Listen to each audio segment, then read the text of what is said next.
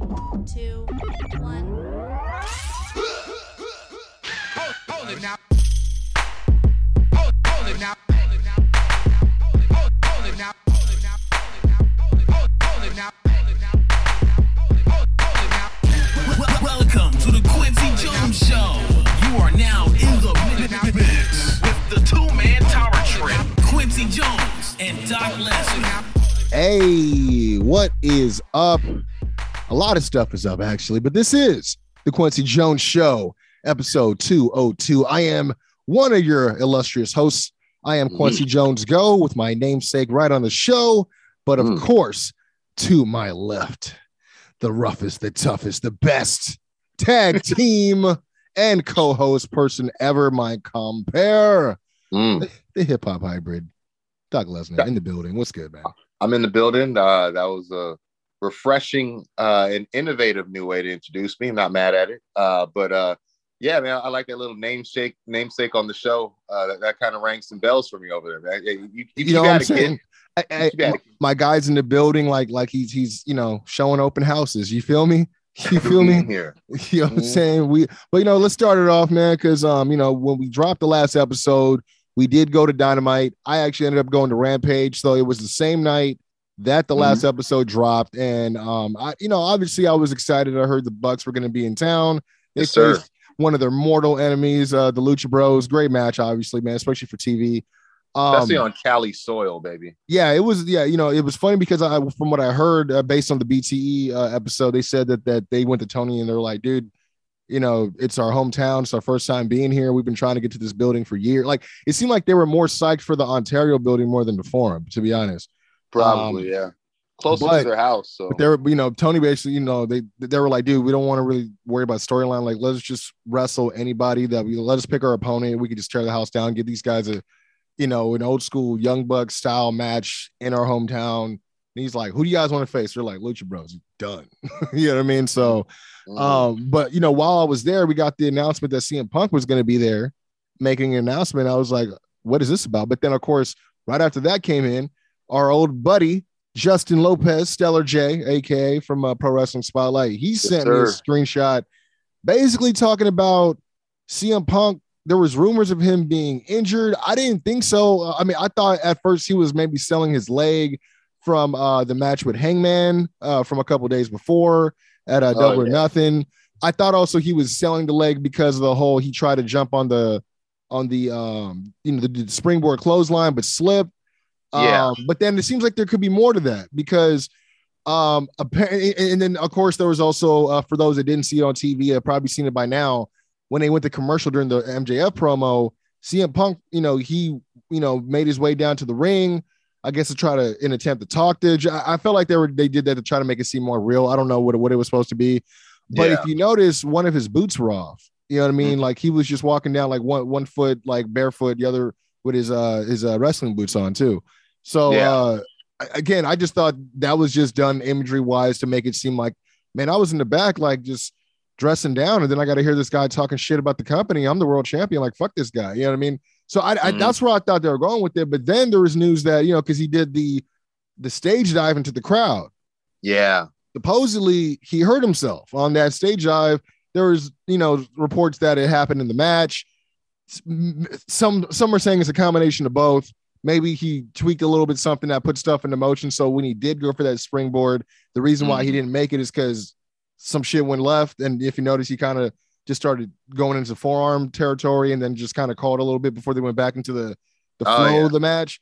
Yeah. So it was obviously a lot of talk about it because they were like, everyone that was kind of giving, Punk the business about, maybe how the hell do you hurt yourself on that? Yeah. I'm like, dude, shut the fuck up, dude. Like, yeah. Cause I saw a pretty good video breakdown of it where you see, did Taz host it? No, that would have been, as you can see the pressure on the muscles right there. That's in Impact City. You see the dismount. He go ahead and he bangs his tibia right there against the. He should have popped the hips. He should have popped the hips right there. It was on YouTube that they were pointing it out, kind of slow motion, red circular at this point, like, so you could see when he does. Oh, John Madden status. Okay, cool. Yeah, kind of where the left knee looks like it came down. Like he kind of straddled the guardrail. Yeah, I saw that. Hit the guardrail. And I also noticed that a fan out, kind of like helps to get him up back up. Yeah, if you notice, yeah. I was just gonna say, and then when he sits there on one knee, you see him like, before he climbs back on the stage, and you see him kind of like kick his leg out, like, damn, what was that? Yeah, I know. Body language, we've known that. It's like, oh, did I kind of tweak something? Let me test it out. Oh, okay, I feel a little bit. Exactly. Okay, I can still kind of go on it, I think. Yeah, kind of thing. And then you can see, he does that, he'll drop to one knee. And when he was waiting for FTR, you kind of see he was trying to like kind of test the strength of his knee a little bit. At least that's what it looked like to me in the video I saw. So he was just waiting. So, because Cash waited all his whole life so he can look at his watch with CM Punk. It looked like he had too much fun doing Cash that. Was very, very hyped for that. Yeah, he was animated, wasn't he? Yeah, a little bit more than we're used to, but it's good seeing that because that's how we know they're really having fun. But yeah, to go into the brass tacks, meat and bones, this whole thing, he did come out on Rampage and announce that, he's not dropping the title more than he's just basically he did get injured. We don't have a specification of what the injury is. All we know is that apparently, as they reported on Dynamite, which you'll talk about probably later, they said that there was surgery needed and surgery went off without a hitch. In fact, doctors were really impressed how well. Which is weird because I'm like, I could just see them like, man, that almost went too well. I know, it's kind of crazy, right? Let's go count the money in the other room. Like, seriously, yeah. It's just so like, it's like, yeah, it went so well. Nothing could possibly, there's no margin for error at all. In fact, it exceeds expectation. We are so damn good. Yeah. But, I hope that is the case.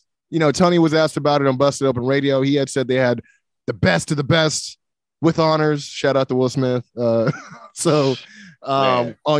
they were working on it. So, again, hope everything is good.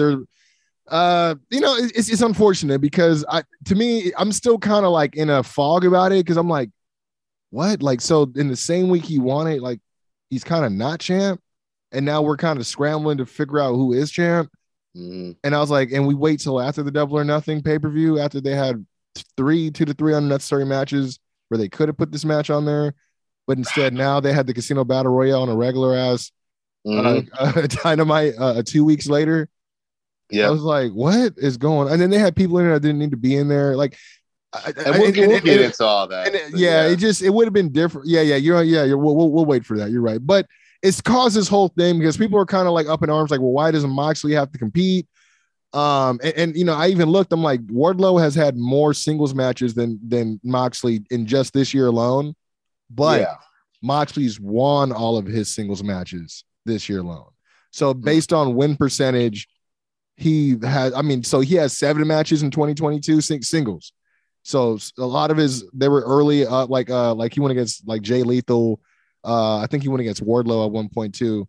Not Wardlow, someone I can't remember. Oh no, Lance Archer, I think. But anyways, so he had a few he had singles wins, 7 singles wins, no losses. Wardlow has had 11 singles matches, but I think he's only won 8 of them. But even though he's won more matches, his win percentage is still lower. And I was like, oh my God, that's kind of. But I'm not too sure how far on Dynamite you got, which again, we will get into. Oh, no, I saw all of it. It's just weird because last week, Moxley was ranked 5th. And then now this week, because all he did was beat Daniel Garcia in LA, he's number 1. So that's why people. Because Ward beat JD Drake in LA too. So yeah, exactly. So that's why people were like, well, that doesn't make sense. And then when I'm like, well, when you break it down and you count how many matches they've actually had, unfortunately.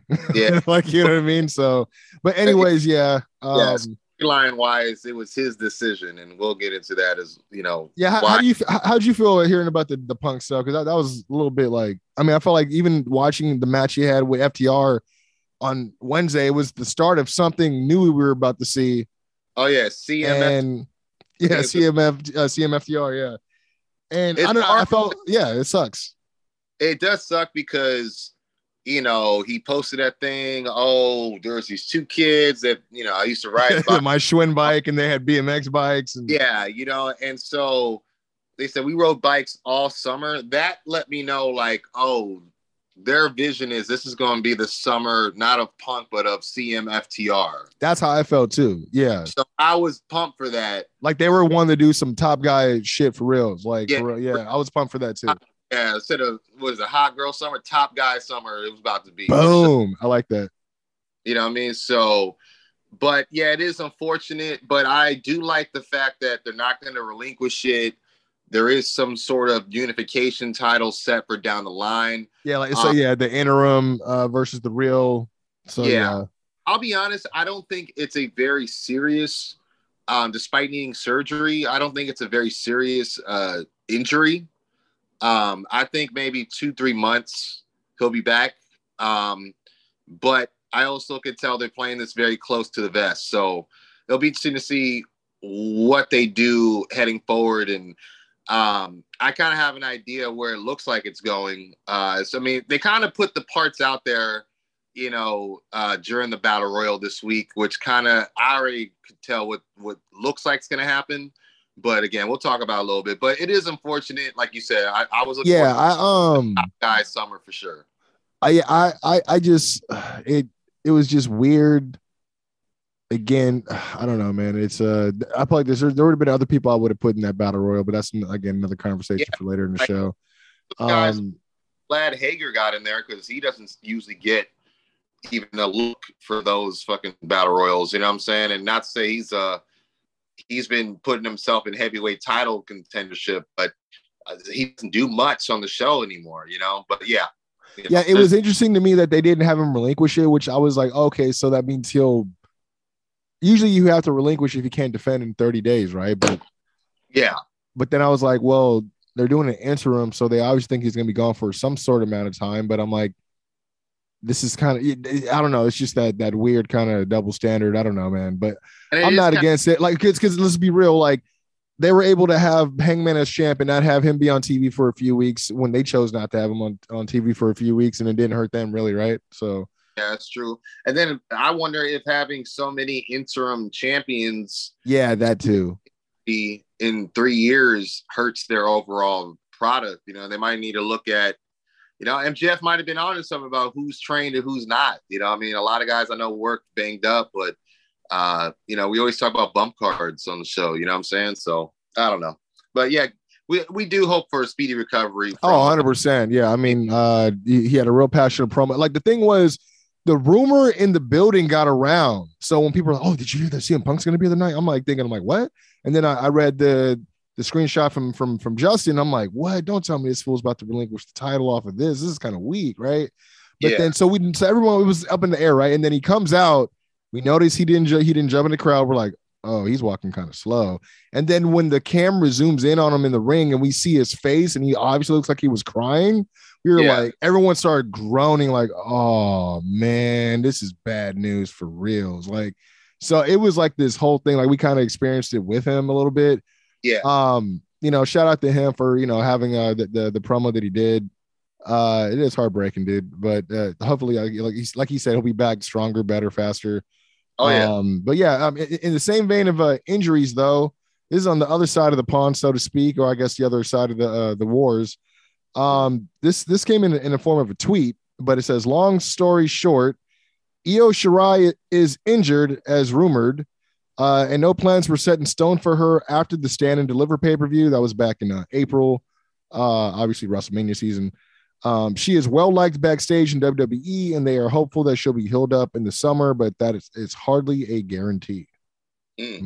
No, you know, they're real close to the cuff when it comes to some of these injury details, which, you know, look, we're not obligated to get an answer, but timetable is always nice for the fans that are, you know, wondering what's going on. But hopefully, again, you know, same well wishes to her. Obviously an amazing talent. I felt like there was a reason why we didn't see her for a while after that I think it was the Fatal 4-Way she was in. And I didn't know if it was because maybe she was getting prepped for a main roster run or what the deal was. Yeah. But yeah, you know, it's been going around, dude. Again, you know, we were talking about Matt Cardona earlier too. I think his is like a bicep or something. I thought Edge was on that list, but I found out that's storyline, so that's not it. Yeah, kind of unfortunate, man. I think Randy Orton just went down too, didn't he? Yeah, he just went down, and Big E, of course, who's still, he's been out. I can't remember. It eludes me. But you know who I was wondering, which you'll probably tell me. Oh, Cody Rhodes. Oh yeah, obviously. Yeah, Cody. yeah, because obviously the big performance with the Hell in a Cell thing, like, man, geez. Yeah, I was about to say, how are we not talking about it? Yeah, yeah. 25 of just straight sacrifice and passion. I'm glad you got to watch it, because I was watching this and the whole time I'm like, this is not for his entire career, but I'm like, for WWE, this is a career defining moment for him. Because I thought it was going to be some short, and something like the fans would have been able to be understanding, especially seeing what we saw, right? And then we heard the rumors real early in the day. We just heard a lot of stuff going on. So if things had to go a certain way, but at the same time, you think about Seth, he's like, nope, I'm not doing 2 Hell in the Cells back to back, shit in the bed, not doing this, dude. You know what I mean? So yeah, I think there's some selflessness and selfishness. I think Cody wanted to do that for him too, though. Exactly. I was gonna say, I think Cody as much wanted to do that, but then at the same time knew that he needed to do it. Getting hurt, because apparently during the brawl is when the tear began, and then he damn. Okay. Yeah. And then I guess later the week he was working out, and then it tore right off the bone. And I sent you that story, right? Where it's kind of like how the tear was started and how the bruising progressed. It was insane. Yeah. Yeah, that looked like it was symbiotic almost. Yeah, it was like a Malachi Black's makeup. So almost thought maybe, damn, like I think Malachi got him in the end, like the way out. You know what I mean? But yeah, no, I mean, a tremendous performance. I mean, Seth coming out with the polka dots popped me through the roof. Oh yeah, dude. Mind games are always fun. Seth has shown that he's great at it, especially at this stage in his WWE career. Obviously the promo, ahead of the brawl with you and your friends and taking the hammer to the fact that he wasn't afraid to go there, I thought that was great. And the fact that they allowed him to, I thought that was great. Yeah, exactly. Without, you don't got to read the name of the street to know where you're at, kind of thing. Oh, yeah, 100%. Like, exactly what he's referring to. Mm-hmm. And then that's why I didn't mind the sledge in the match. Yeah. It wasn't overused. They didn't depend too much on it. And it wasn't like they teased it a whole lot. Like, it wasn't like anybody brandished it before that moment. So the fact that they waited up until that part of the match to bring it out, I thought that was smart. The match itself, dude, like the stuff that Cody was in there doing was just, and not even the stuff he was doing, the stuff that he was, as far as the selling and all that, like being in the positions he needed to be in, like just two professionals, bro. Like that was it's weird to say this because of the circumstances, but I have to say that's probably one of my favorite Hell in a Cell matches. Well, that's the thing. A lot of people have lost, we'll call it faith in the Hell in a Cell, because you got to remember, not that I need to remind you, but the Hell in a Cell was just fine when it was not a standalone pay-per-view. When it was the end-all, be-all, at the end of our rope, the blood feud. This is where we go to end the blood feud type of blow-off match, Absolutely, yeah. There was even a point where I think a few people were just in Hell in a Cells that didn't need to be in Hell in a Cells. I remember there being a Hell in a Cell on a Monday Night Raw a couple times. I was just like thinking about that. I'm like, they got a little slap. Like even like when you think about it, the 3 stages of Hell match, like they've only had 2, maybe 3 of those. Yeah. And one of those stipulations was the Hell in a Cell. Yeah. And it's like, that's how rare it was, like back in the day. And then before it got pimped out. So I don't know. I think Triple H is in all 3 of those, actually. I think it's Trips and Stone Cold. And I was going to say, I know it's him and Austin for sure. And then I think Orton and him had a 3 stages of match or a Hell match, I think. Yeah, I want to say him and Orton did, because it was some weird business where it was a different match planned. Yeah. And then when they got to the pay-per-view, they announced they did it on the fly. I don't know if that was, if I don't want to say do it on the fly. They probably had it in mind, but the way they presented it was like kind of different. I forgot how it went, but yeah, I don't know, man. But yeah, again, I just want to say in the front, I hate that everyone's injured, but Yeah. Shoot, I was going to ask you too, because I know you're going to get to NXT right now. He's undeniable. That's what I had to say. I was wondering. Yeah, he is, man. I'm not seriously. Yeah, just hats off to Cody for sure. Because that's the other thing too, is that I was going to say before finishing that question I had was, a lot of people felt like now that there hasn't been a great or memorable Hell in a Cell in a long time, and that this match, like you said, wasn't too much. It wasn't overdone. Some people felt a way about the bull rope, but I thought it was a nice way to tribute his father. I think, and I think it's all about how commentary helps connect the dots, which they did a good job. And a lot of people said this match reinstated the faith in a Hell in a Cell match, but who knows? It's a lot of people champion it as one of the best ones in a decade, really. I mean, when you look at it, there wasn't a whole lot of crazy spots that people usually go for. We didn't even get a goal. What I mean? Like the thing I remember is like when Jeff Hardy like crashed and burned through the table against Orton. You know what I mean? Like it's been just another thing to jump off of or to try to think of the most craziest thing. But I think because it was more of a traditional wrestling match inside that thing, and it felt real, like basically everything they built up to that point.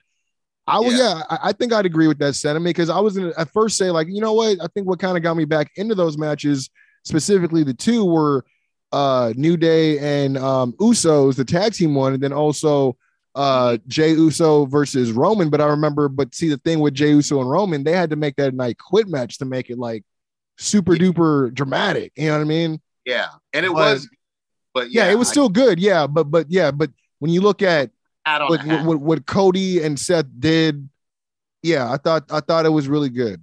Took the loss third time, I will say that, because he hasn't won once, right? At all. No, but when I thought about that, though, you hold Cody's WWE career in your hand, you hold Seth's WWE career in your hand. Mm-hmm. Seth kind of doesn't need the wins. He's done everything. Yeah, you're right. You know what I mean? So when I thought about it like that, I'm like, well, how are you going to make stars if you don't have your stars making stars? Yeah. You know what I mean? So Very you true. Can't just depend on John Cena every time to come back to make a theory or whoever. And then, you know what I mean? It doesn't. I hear that's what's happening, by the way. Yeah. I mean, he keeps shouting them out. Like he did like some quick little 5 questions type thing or something like that. And he kept mentioning theory. He kept doing like the meet the Fockers thing, like I'm keeping my eye on you type thing. So, but that's my thing. It's fleeting. It's fleeting. That effect is fleeting. It doesn't carry on to the next year. Granted, it's on that guy, but it's also on the booking after that too, which, Yeah. Now, I was going to say too, the John Cena thing, I can see that happening because Theory's U.S. champion right now, right? Yeah, he's been like, and I think he's been kind of calling him out too. So, Yeah. I mean, the comparisons, you could see it. I mean, especially with. For sure. But I was going to ask you too, injury-wise, did Alba Fire, is she okay? Because I know you're going to get into it, but I saw her take a bump on the stage this week where the back of her head looked like it smacked on that stage. So I was going to it did look pretty vicious, but I didn't hear, I haven't heard anything about it. And I had taken notes on I actually was, I took notes the day it came on. So it's been a day and a half, and I still haven't seen or heard anything about that. So yeah, that's true. Okay, for sure. But I'll definitely keep an eye on that. Yeah, because it's funny because in my head I'm thinking, what do you mean you don't watch NXT? but you probably saw a clip of something floating around. Yeah. But speaking of NXT, we also had In Your House. Let me just run this down. You ready? Yeah, let me just congratulate you for winning them predictions. Barely, only by 1 point. Only by 1 point. And Mark did win the Double or Nothing, even though we didn't take his predictions live on the show. Screw up. Gotta acknowledge, that belt's been getting passed around. Okay, but if he wasn't in the picture, who would have won though? I don't know. I think it would have been me. No, I just had those results up, and then I thought, oh, it's been a while. I'll delete these now. We don't need these. Not at all. But yeah, for In Your House, we had 6 matches. No, it wasn't too bad. a regular NXT like pay-per-view. And I was like, oh, okay, this is how it used to be before they started trying to OD and do all these other whatever matches. Anyways, we opened up with Legado del Fantasma and I call it Team Tony D. Two dimes and stacks. Mm-hmm. See, I can call him dimes and two stacks. That kind of sounds better. Anyways, the finish on this one came, as you remember, the caveat was whoever lost had to be part of the other one's crew.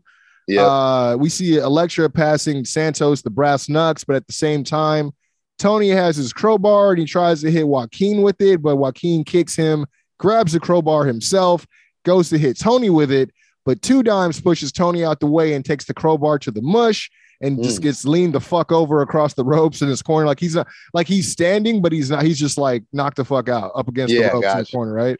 Meanwhile, Tony's on the other side of the ring and manages to pick up the brass knucks.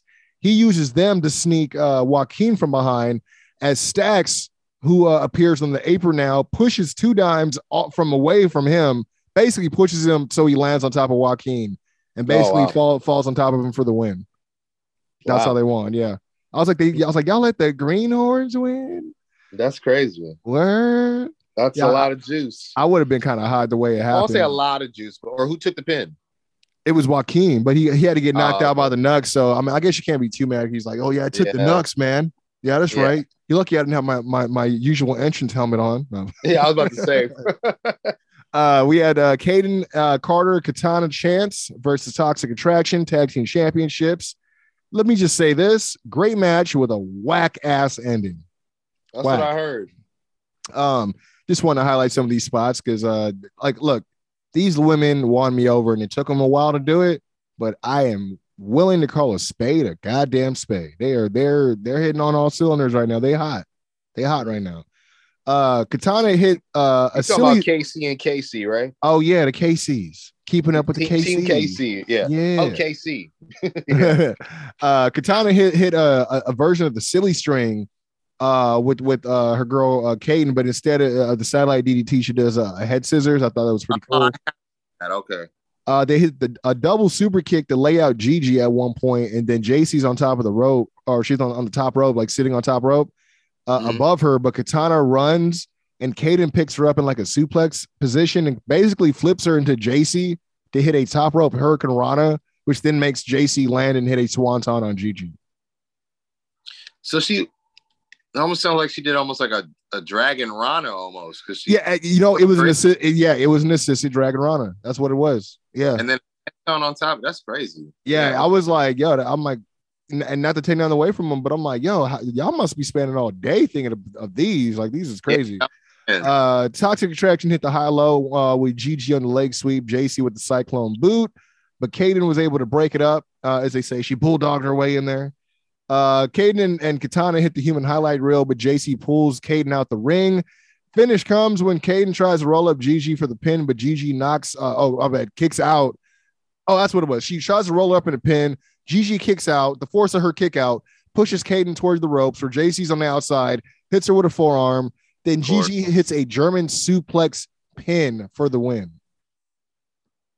That's it? Granted, she was on her tippy toes, yeah, but that's all it was. A forearm into the German suplex pin.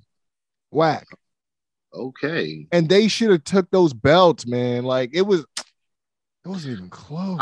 That's the thing that when I feel like everyone else can feel it's time for something, and then they're like, nope, because you're expecting it.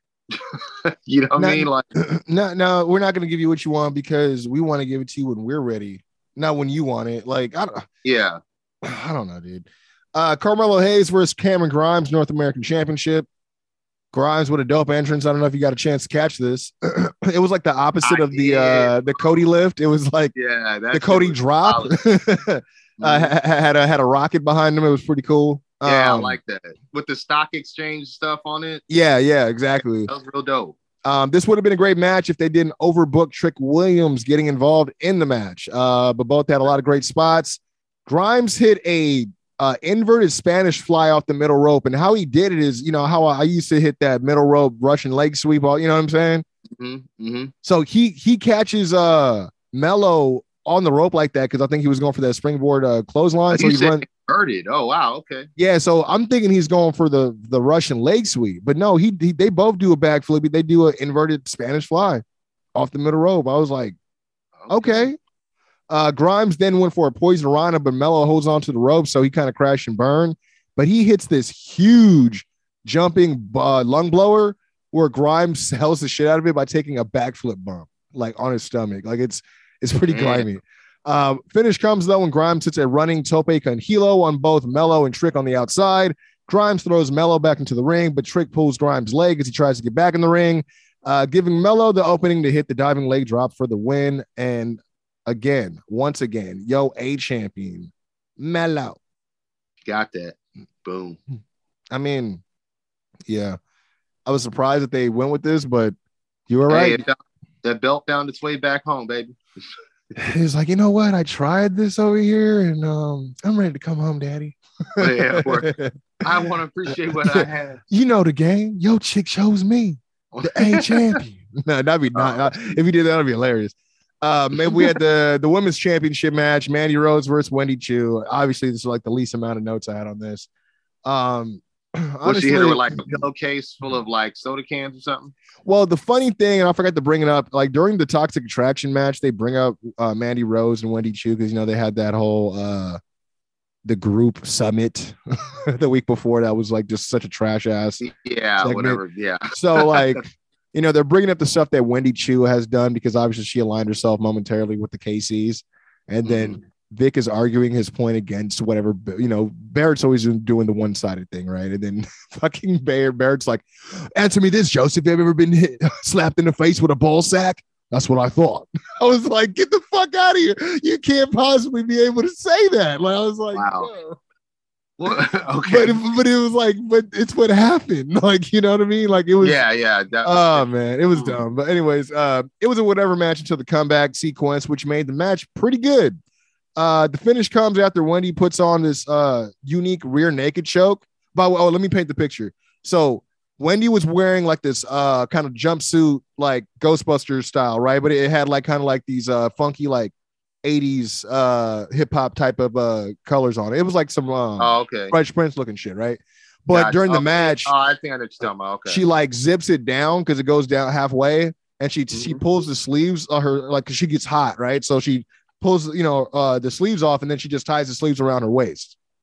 Okay. So just need to put that out there because like I said, there's the whole comeback, and then Wendy she has this unique rear naked choke that she does where she clinches in the grip by like making her hands like doing the go to sleep sign and then actually choking them with her forearm.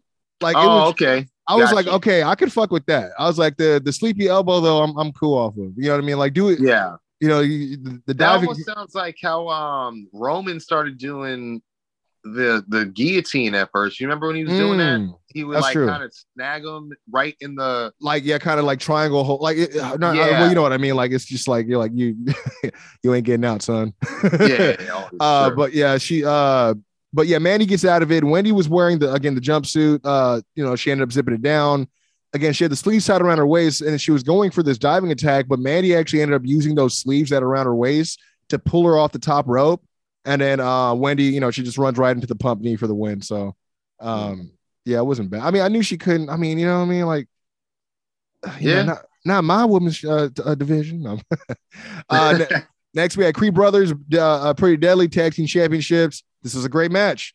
Both teams showing their the ring IQ as well as both of their own unique tag team movesets. The match really gave both teams a chance to showcase their tag team styles and the difference in personas, which those still face versus heels really helped both teams stand out. At one point, Pretty Deadly hit a double spine buster on Julius on the steel steps on the outside.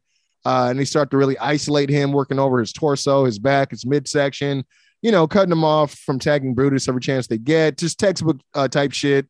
As far as filling out the crowd and creating that buildup for the hot tag. Brutus finally gets the tag in and just is an utter wrecking ball. He goes on a tear as he hits the diving cannonball in the ring for a near fall. At one point, Elton Prince tries to slide in the tag belts, but slides it too far as Julius picks up the strap, and he looks really intently at, and he's looking out to the crowd because, their parents are out there. Their family was like front row, and he's looking. The Creed brothers? Yeah. Oh, okay. And the camera just gets this shot of like their like slightly teary-eyed dad, who honestly just sold this look that said so much in so many different ways. Like, he knows how bad they want it, but it's like not this way. Like, I know this is the easy way, but you've worked too hard. Like, it was perfect, bro. Like, the way, I don't know who this guy was, if that was a real dad. I don't even know if these guys are real brothers. They don't really look alike, but yeah, the moment and how they sold it was great. Julius gives the strap back to the ref. Kit Wilson tries to run in and sneak him, but he ducks. Brutus hits the torture rack slam, setting up Julius for a big Brock Lesnar-esque shooting star press off the top. Comes back with the running low lariat for the win. New tag team champions. Good moment. Good moment. Okay, that's what's up. And last but not least, the one you've been waiting for, man. Braun Breaker against Joe Gacy, yeah. NXT Championship. If he gets DQ'd, he's out of there. Commentary pointed out that Braun Breaker enters wearing a replica version of the gear his uncle Scott Steiner wore from WrestleMania 9. As Wade Barrett says that can't bode well since Scott Steiner has been known as one of the most hot-headed people in WWE. I'm like, yeah, they've been painting that picture for weeks, Wade. like that's kind of what Anyways, Gacy intelligently slaps Breaker in the face during the ring introductions before the bell even rings to already get Breaker riled up in his head. This is a pretty good match, honestly. Gacy really has a hold on his character as far as all the idiosyncrasies, the facial expressions being on point, and knowing where knowing where the camera is, but the whole handstand thing he's been doing it's not going to work out. The crowd was chanting Wyatt at him as he was doing it. I mean, like, dude, you can't do that. You know what I mean? No. At one point, one of the hooded men get on the apron, and Breakers brings him in the ring the hard way, and the ref is dealing with that whole nonsense while the other hooded man slides Gacy a few chairs on the other side of the ring as Gacy hits the Eddie Guerrero special on Braun as the ref is about to DQ Braun, when another referee out of nowhere, you've never seen this happen. This other referee came out of nowhere, which I was like, man, how do we know he ain't get paid by Braun? You know what I mean? He comes out of nowhere and grabs the guy's arm before just wait in the wing just in case, dog. Bro, like, it was like, you know what I mean? Like, hey, you prepared to ride? You riding for the Steiners? Was good. Yes. Oh, just like, it's ride or die from here on out, bro. So this ref comes out, and right when the original ref is about to, do the whole ring the bell, he like grabs his arm, like, there's this dramatic thing where he's like, no, he didn't do it. He didn't do it. I saw it. He didn't do it. And then, Braun's like, yeah, I told you I didn't do it. And I was like, oh my God, this is ridiculous. Yeah, how can they, man? Yeah. Yeah. So do stuff like this because it's like, it's not consistent. Like, yeah, there's so many other people that have been screwed over that way. Yeah, there's a lot of other blown calls that way that's never been resolved. Yeah. But yeah, go ahead. You got to have to go back and reverse all of Eddie G's victories. Bruh, you know what I mean? Especially when it's on camera. Like, what the fuck? Exactly. And it's like, apparently, if you're a referee and you're watching in the back and you're feeling at liberty to, and you have the energy, you can run your ass down the ring and mess with a match in the middle of it. Like, I don't fucking know. Yeah. These are the dangerous precedents you're setting here, NXT. Anyways, the match ensues. We see a spot where Gacy's on the apron in front of the announce table side, and Braun just runs up, hits that shoulder block underneath the rope, pretty much shoving Gacy crashing through the announce table. And I'm thinking, oh, this must be close to being finished, but there was like another 10 minutes after this. I was like, what the fuck? Finish comes up when we see Gacy slide one of those same chairs from earlier to Breaker, taunting him to use it, even pointing at his head, telling him to hit him with it. But the ref keeps warning Breaker the consequences if he does. Breaker ends up giving the chair to the ref, who turns around to try to dispose of the chair outside the ring when Gacy hits a low blow with the ref's back turn and stacks up Breaker real high for a close 3 count. Breaker is pissed off now at the ref for missing the low blow, and it's kind of getting in his face, like getting pissed, as Gacy is just laughing it off. Still trying to drive him, obviously, to the point of like, no control, trying to get that DQ. Breaker grabs the other chair now and looks to hit Gacy with it, but instead hits one of the hooded men with it. Takes him out off the apron. Gacy tries for the handspring clothesline in the middle of that, but Breaker hits a big spear instead, like a big spear, big man spear, big boy spear. Then we get the press slam, front slam for the win, and that was it for In Your House. Wasn't a bad show. I can say that, but I can admit, you know. Yeah, no, I'm glad that they at least are staying with somewhat of the format of, like, I think, you know, 6. It felt like one of the older shows. It did. I'll say that. Yeah. Got you. Okay. Yeah. Well, yeah, that's basically what it sounds like. But yeah, some of those finishes you already admitted weren't the best way to go, but it is the 2.0 way. You know? Yeah. Unfortunately. I guess on that note, I should just go right into the NXT stuff, right? Yeah, go ahead, man. Yeah, I mean, congratulations to Breeds, but there's some fallout from the show, but there's also some stuff that I'm like, I kind of miss those other shows when they would just show the matches that they taped on the same show. They didn't make the pay-per-view. I kind of miss my Keith Lee fill-in matches. Fuck, it's kind of weird. Anyways, Carmelo opens the show, cuts a celebratory promo before Solo Sikoa interrupted, pretty much interrupts him, telling him he got next before Grayson Waller interrupts Sikoa as he kind of aligns with Melo, as he never really brings up or makes reference to wanting a shot at the North American title. He's just kind of out there like saying like, how are you next? You ain't got his number. If you had his number, he'd leave you on voicemail. Just shit like that, right? I'm like, he's just out there just to be out there, basically. Yeah, I mean, I'm like in my head, I'm like, I swear to God, if they're gonna be like, yeah, War Game Partners, I'm like, nah, that was like 8 months ago. Calm down. Like, yeah, I feel you. He's like, oh, that looks like that seg's gonna get a lot of views. Let me get out there. Let me get a little few impressions, huh? Solo Sikoa actually wants to smoke and welcomes the numbers game as he already sees what's about to go down. So he strikes first, but gets overwhelmed by all 3 men. Later, he gets interviewed in the night in the training room, calling out both Waller and Melo for a match. Mackenzie asks if he's wanting a handicap match, to which he just says, yo, if somebody wants to come down and get in the mix, be my guest. I'm not the type to ask for help. Obviously leaving it open for a mystery partner, right? So next we got the Tony D'Angelo segment, a little fallout here. They're outside. This is earlier in the day. Tony D and the Goombas pull up to the arena in the SUV driven by Cruz del Toro as Santos and Joaquin Wilde are there awaiting their arrival. Tony is asking Santos if he took care of that thing. And he responds, yes, the papers will be ready by Friday, to Tony D's liking. Then he asks, what about the other thing? As Joaquin says, yes, the City Hall meeting is scheduled for Thursday. And he starts to ask Tony why he has him doing these things, to which Tony just, pats him on the shoulders. Like, he's like, you're going to learn how things run, how things work here, kid. I was like, what the fuck?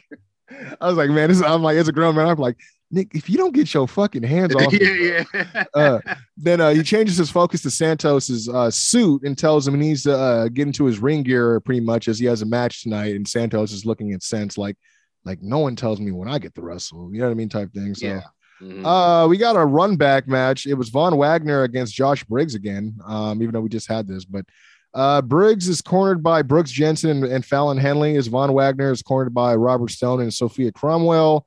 During the match, Wagner attacks Jensen's broken hand while on the outside. And then the finish comes when Fallon Henley distracts the ref as Jensen slips off the cast. Oh, this sounds familiar.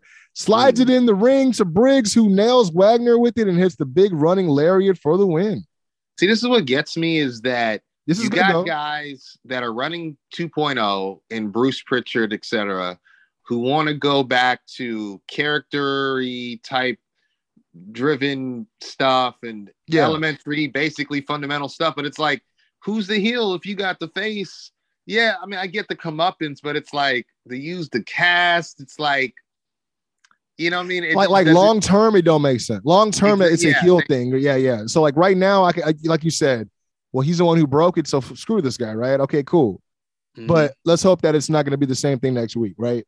So, because that's the thing. After the match, he showed how he can slip it on and slip it off. I'm like, so are you showing that you're okay, that you're no longer, like, you're actually no longer injured, or what's the deal? See, it's such a far cry. You remember when, D'Lo, he had everybody thinking he we had just talked about it last week with the Owen Harts, the Bob Ortons, you know what I mean? I think you said the Trevor Murdochs of the world too. Like, yeah, exactly. Yeah. We were talking about, and by the way, shout out to Briggs. He definitely has a Stan Hanson ask Larry on his hand. So I'm not mad at it. It's that or the big booty be doing. Anyways, Chase University segment. Pretty much they present Tia Hale with an official scholarship for Chase U for the 2023 academic year. Yeah. They start to take a picture when Pretty Deadly interrupt and call Tia Hale embarrassing, leaving Bodie Hayward to speak up and tells them, yeah, you know what? Maybe this picture needs some more star power. So how about you guys go grab your tag belt? Oh, wait, that's right. You lost those. Pretty Deadly get pissed and tell Andre Chase to watch his back. And he says, yeah, I'll do that. It was such a funny response. Like, yeah, you better watch your back. Yeah, I'll do that. It was just so funny. Later the camera's caught up and we see Bodie Hayward injured and in pain. I'm like, dude, we've seen them do this before. Except it was who the fuck was it? I can't remember. But they did this to Bodie already. You know what I'm saying? Wasn't it Harlan? Oh yeah, when he was about to fucking drop him from the roof. Yeah. But yeah, he's in pain from getting attacked from behind. But at least he knows that it was Pretty Deadly. But Andre Chase is pretty pissed off. He said, I'm gonna go and kick their asses. And he just storms off like solo dolo, right? And this was later in the match, but I figured since I brought up the segment, I'd bring it up now. So Andre Chase goes out there. It's supposed to be him and Bodie versus Pretty Deadly, but Pretty Deadly come out using what I wrote is John Morrison's entrance now with the slow-mo Jummo effect. Oh, really? Hair blowing and just, that whole thing. I'm like, they're not using his pose, but it's the same effect. Like no one else, I don't know no one that was doing it outside. Okay, you know what? I don't know who did it first between Jomo and the Beautiful People and TNA, but those are the only two I would think would have like a direct argument on that. You know what I mean? But yeah. Anyways, Andre Chase comes stomping down to the ring, does not waste time as he's elected to take them on in a handicap match. And he's making great work of the former champs for a while before falling victim to the tag team game. We see Bodie trying to crawl down to the ring, but he's still hurt with Tia racing out behind him, telling him not to because he's still hurt. But he's like, well, we can't leave him alone. We got to help him. And then she kind of just gets this idea where like, you know what? I'm going to help him, and she just goes and like hops on the apron and like she's reaching for the tag. I'm like, yo, this is not the intergender match. Like, what are we doing here? And Pretty Deadly pretty much just laugh her off and mock her on the apron before she actually slaps the piss out of Kit, which allows the opening for Andre Chase to make a nice comeback, included with the Russian leg sweep and the Chase U fraternity stomps, which I just call them that. I don't know what they're called. Spell it out, baby. But the finish comes after Chase gets hit with the spilt milk for the win, unfortunately. Yeah, I did hear. So wait, was this a 2-on-1? Yeah.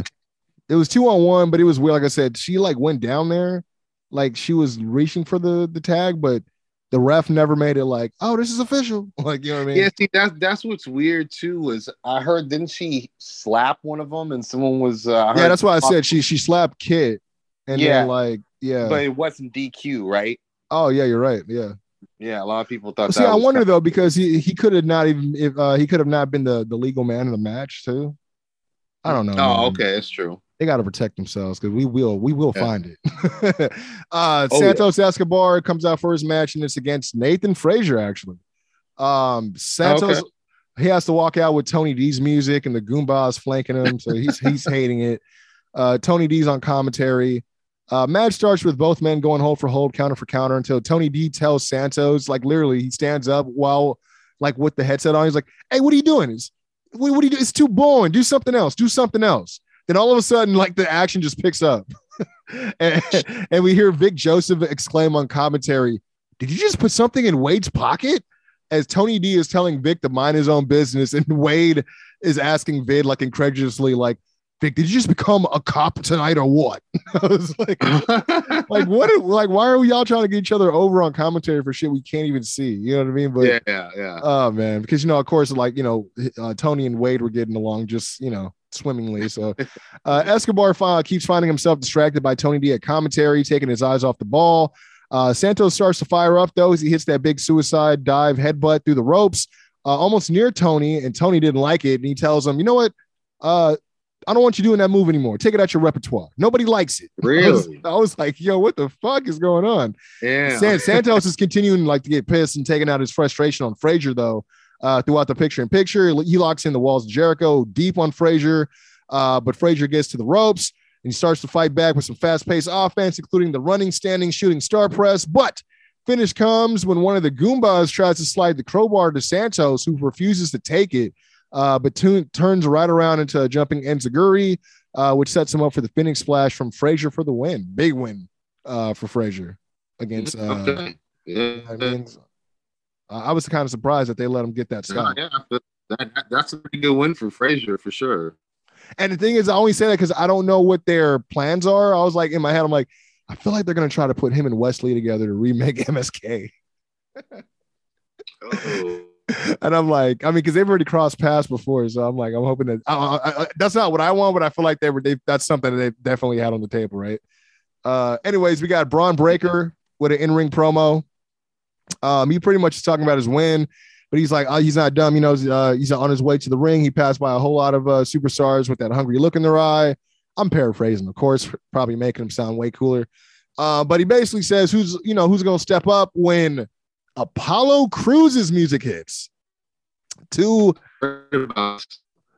Yeah, I mean, like I heard something about him coming back, but I didn't know what the context was. But he comes out to a big pop from the crowd. Says he's missed the energy. By the way, he's speaking in a perfect English accent. No, not the Nigerian heel stuff. Says he's missed the energy from NXT. Says that it's true. He's here at NXT, and noticeably he said he's here for as long as he wants to be. I was like, oh, okay. He puts over Breaker's in-ring talent and says that unfortunately he left NXT way too soon, and that means he left a lot of things unfinished on the table. And he's back to accomplish those things and to make history, and said that one day he and the champ will make some money together. Make some history together. But until that day, he'll see him down the road. So pretty interesting, Yeah, I heard it was a pretty good babyface promo, but yeah, I was surprising because I thought he would go the heel route, obviously trying to help Braun further the reign, but whatever. Mm-hmm. I am interested because have what's his name with him, right? General, whatever. Aziz. Yeah, Aziz Ansari wasn't there at all. We did get Roxanne Perez versus Tiffany Stratton in the finals for the breakout tournament. No lie, hats off to both women, man. I've been how my attention span's been with this whole coverage of the tournament, but this really showcased Roxanne's selling abilities and her ring psychology. Tiffany Stratton really came out of her green ass shell like a pistachio as well. And okay. Really showed her talents as a heel, and was honestly a career defining performance for her because of how big the match was since she's been there, but it helped people take her more seriously, I believe, in the long run when she's more of a well-rounded, complete presentation. So I thought this was really good for her. A couple spots to note here. Roxanne hits the suicide dive Fez press. Tiffany hits a great looking sit out power bomb for a near fall, but the finish comes when Stratton tries for a BME, but instead of 2 hops, it was with 3 hops. Like she went bottom rope, second rope, top rope, but it was a beautifully executed BME. She nearly misses Roxanne, who hits the pop rocks for the victory, making her the winner of the first annual NXT Women's Breakout Tournament. Roxanne Perez. Of course, Cora Jade comes out to celebrate with her post-match, all that stuff. Yeah. Presents her with the contract and all that until Toxic Attraction's music hits and they interrupt the celebration. Mandy mocks Roxanne's sacrifices and all the long drives to go to training she was talking about in her build-up, package or video package and all that. Basically everything she endured to get to WWE. Makes fun of Roxanne and Cora and tells her it's all downhill from here, and that she has a better chance of getting drafted to Raw or SmackDown than challenging for either her or JC and Gigi's titles. Toxic Attraction, of course, tries to jump them 2-on-3, but we get Indy Hartwell in to make the save for a little 3-on-3 as they announce a 6-woman tag for next week. So, but yeah, I mean, I think that could have waited till maybe next week and just would have gave them their moment, but either way, it was all good. Mm-hmm. We got a backstage segment with Mello. He's going to be in the main event with teaming up with Waller against Sikoa and possibly not a partner. So, anyways, he and Trick are walking around towards the ring, getting ready for the match. when they are approached by Tony D and the Goombas. He pretty much tells Melo more or less that if he wants that title reign to last longer than his first, then he needs to fall in line with the new family of NXT.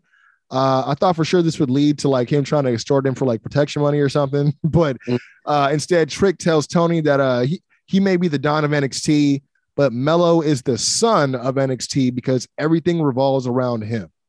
Melo says that he's, quote, gabba good on any offer he's trying to make, as Tony D warns him that he better stay out of his way, son. Since he's calling himself son, he's like, SUN versus SON, but he's like, yeah, you better stay out of my way, son, or that title reign will end in the blink of an eye, and wishes him luck on his match before they walk off.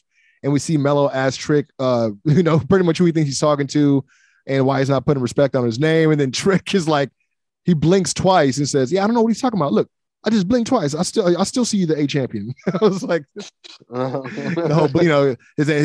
the blink of an eye, I was like, okay, that was pretty cool. Or not cool, but you know what I mean? Like entertaining. I was like, it fit his character perfectly. But last few segments here, and the main Alba Fire went against Tatum Paxley, who was one of the new faces in the breakout tournament. This match honestly just came as a result of Tatum and Lash Legend. They had like a segment on In Your House. It was like them two and a few other extras watching an Alba Fire vignette they played during the pape, where Lash Legend just pretty much pops off about her not being a big deal, but Tatum was like more on some like put some money where your mouth is and ask her for a match. And her just like, well, like, she knows what gonna happen if we get in a match. She's like, well, if you don't, then I will. And then she just pretty much just laid down the challenge and just, so that's how this match came about. Finish comes when Alba hits the firebomb or the gory bomb, and then the diving swanton, pretty big time because Tatum rolled out the way and she still hit her. Like she tried to roll away, and then she looked and just did the whole RVD shoulder shrug and just fucking just went for it. Post match, they shake hands, but as Alba makes her way up the ramp, Lash Legend sneaks her from behind with the pump kick, and like you said earlier, it was a pretty vicious landing. So I mean, it almost looked like she knew she was going to commit to the sell, but maybe didn't expect to hit the back of her head, because it looked like she grabbed her head almost immediately and then went right back to selling. You know what I mean? It looked like she was very aware that she may have overdone it. So hopefully there's no concussion or something like that. You know what I mean? So she went full Alba Fire. That's what happened. Yeah, apparently. I guess is what she went. Last few segments here, and then the main. We had a Diamond Mine segment here, which is pretty interesting. You got Roddy bearing the hatchet with the Creeds, as they've been kind of at odds the last couple of weeks. As they all agree that they rose to the occasion and earned the tag team championships, until Idris and Malik interrupt, congratulating them, but trying to ask for a title opportunity. The Creeds act buddy with them for some reason and happily grant them a tag team title match for next week. And then Roddy then jumps all over the Creeds for this. He's like basically saying like, oh, well, they said, well, you always said Diamond Mine doesn't back down from anything, right? He's like, yeah, but it's not Christmas. You don't just give him a title match. You got to make him earn it. I'm like, yeah, that was the best. Yes, 100%. Like, that makes sense. And it ain't like the Roddy I used to be scared of riding in the trunks of limos. You know what I mean? So, yeah. Oh man, it's a long cry from that. Right? Yeah, that's I was so like, funny. okay, I'm like, he's really getting into the role, so I like this. Then he kind of recalibrates his whole initial opinion of the championship match from In Your House and says, you know what? Now that I think about it, you guys made a few mistakes that almost cost you guys the titles, and you know what? You guys are real lucky to be champions. Before walking off, I'm like, yo, this dude is like, when there's smoke, there's fire. This was he's turning up the heat a little bit. You know what I mean? We got another vignette from Giovanni Vinci, pretty much the second one from the former Fabian Eichner, now known as Giovanni Vinci, as we get the actual face reveal. This time we see his Eichner now has what I wrote. I mean, not the spray paint aspect of it, but a Hogan-esque dark beard now. Before he was clean shaven. Yeah. So, but I believe they said he'll be debuting next week. And also in the same vein of debuting next week, the Dyads, which are the official name of Joe Gacy's Hooded Man. That's what I heard. Yeah, they will be making their debut next week as well. I'm It just So, like I'm like, like, why do you have hooded men that are also wrestlers? That shit is stupid. Yeah. That don't make no sense. Is it Giovanni? You said is his name? Yeah, Giovanni Vinci. It's just tough not to think they're trying to give him like the old Cesaro package. Oh, it's definitely that. But I mean, they didn't spend that much time with Cesaro because they're more on the wealth isn't just about money. It's what you wear type. That's kind of where they're going with it. You know what I mean? Where it's like he looks like money. He has money, but looks like money too, type thing. You know what I mean? Yeah.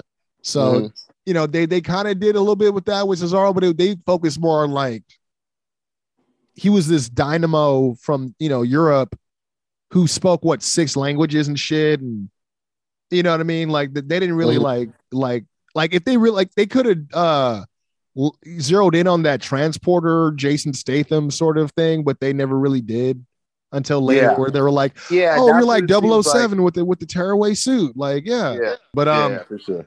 Main event time. Solo Sikoa taking on Carmelo Hayes and Grayson Waller. Heels come out first, but Solo comes out with a microphone in hand.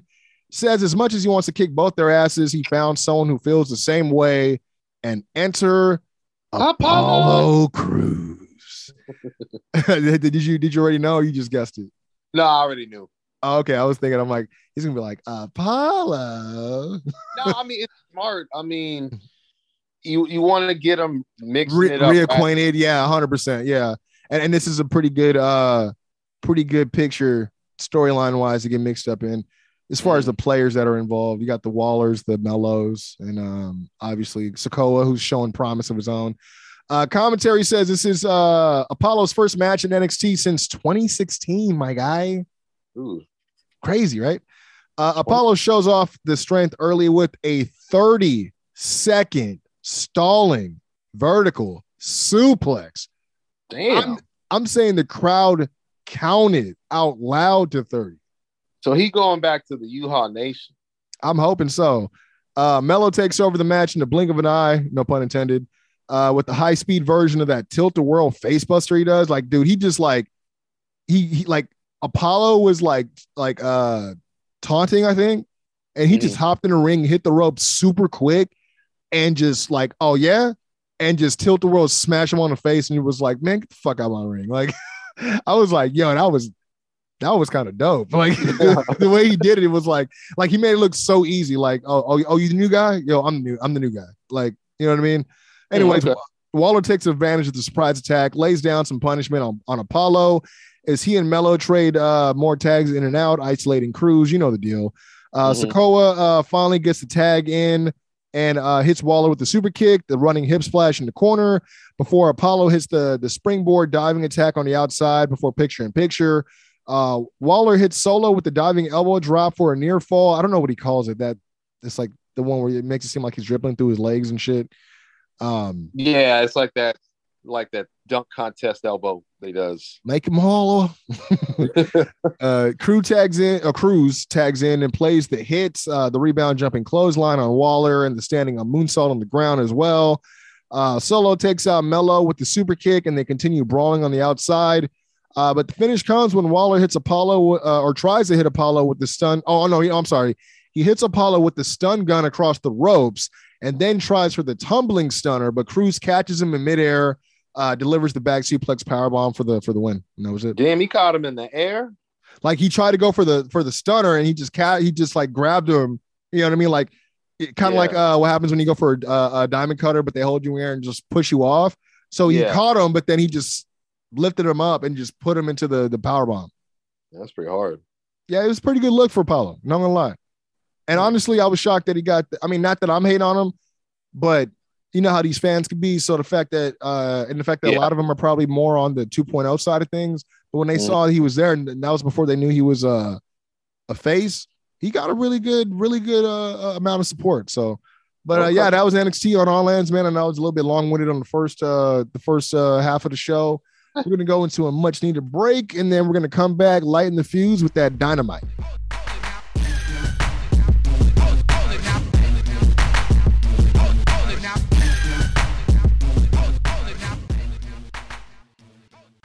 Yo, you already know what it is. It's Quincy Jones Go with that brand new storyline tease drop.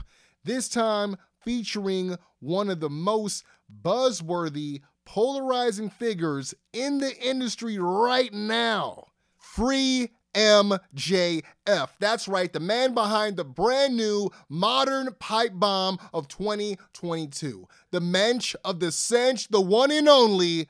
Get the shirt right now because Storyline Tees is better than you, and we all know it. Welcome to the Quincy Jones Show, featuring the best damn commentary team on the planet. Quincy Jones and Doc Lesnar.